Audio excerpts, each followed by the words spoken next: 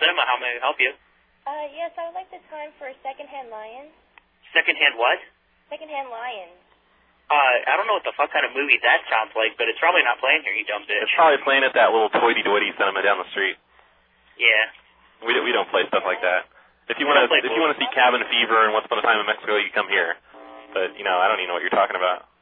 Hello? Hi. Can I speak to your manager? I am the manager.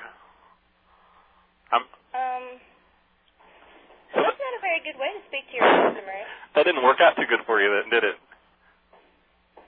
Obviously you're not the manager if you're talking to customers this way. I would like to speak to your manager. I am the manager. Hang on. No, shut up, Dave. I'm the manager. I'm sorry, but we've had problems with our lines. This guy's on here saying all this mean stuff.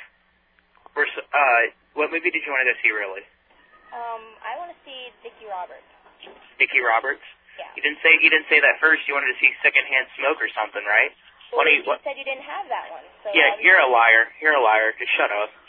I am the manager, and I'm telling you to shut up, okay? We're not going to let you in if you come down here.